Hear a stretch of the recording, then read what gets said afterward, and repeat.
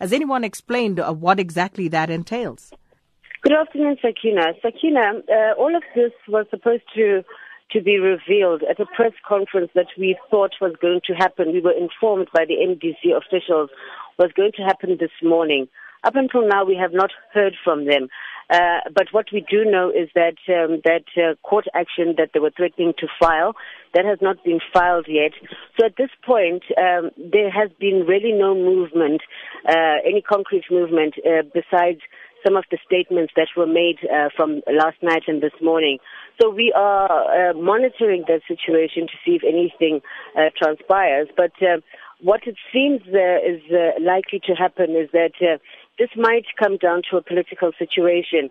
As Eddie Koss did say in the clip that you played, from a legal perspective, it doesn't seem that the MDC Alliance will probably have much from a legal basis to actually overturn the results. So I suppose what is happening now, and as President Mnangagwa has said, he's looking for a situation where Zimbabwe can basically move on from these elections and get on with it. And we do know that there have been indications on the part of the MDC Alliance that they might be willing at some point, some of their leaders, to actually talk about a government of national unity. So one would suppose that, perhaps the silence that's coming from the MDC Alliance may be about the leaders of that particular party looking at what are the options at this point in time. And Busi, when we last spoke yesterday, we spoke about all the opposition leaders signing, I think it was a VR11 form, and before the announcement could be made about the results. I do understand, though, that not everybody has signed it. So what's the latest in that regard?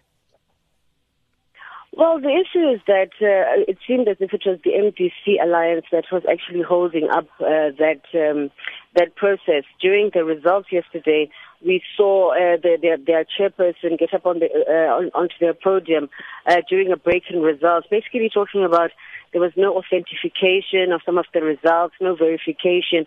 So I suppose that is what it is that they were referring to. But the issue is that the ZEC went ahead anyway and got on with it. And we spoke to Priscilla Chigumba after that very, very briefly.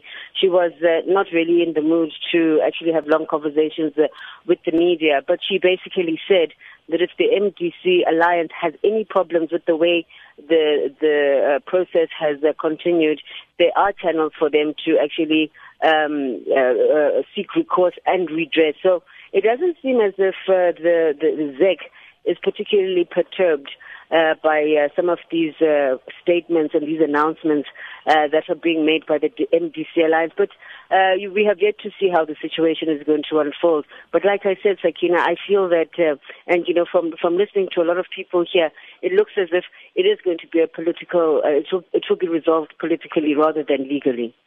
And Busi, what's the mood like on the streets of Harare today? Well, we've just taken a walk through the CBD of Harare, and it's just business as usual. Everybody's back at work, Sakina. It's almost as if the events of the last week or so have not really did not really happen. And you must understand that Harare is not really the best place to actually read the mood of the country in relation to this result, because you will know that Harare Metropolitan is a huge stronghold, a very stronghold of the MDC. So many of the people here support the MDC and perhaps are not as happy with the result as people who would be in Mashonaland East, West, Central, and in some of the other rural areas. So it's very, very calm. It's almost as if nothing has happened.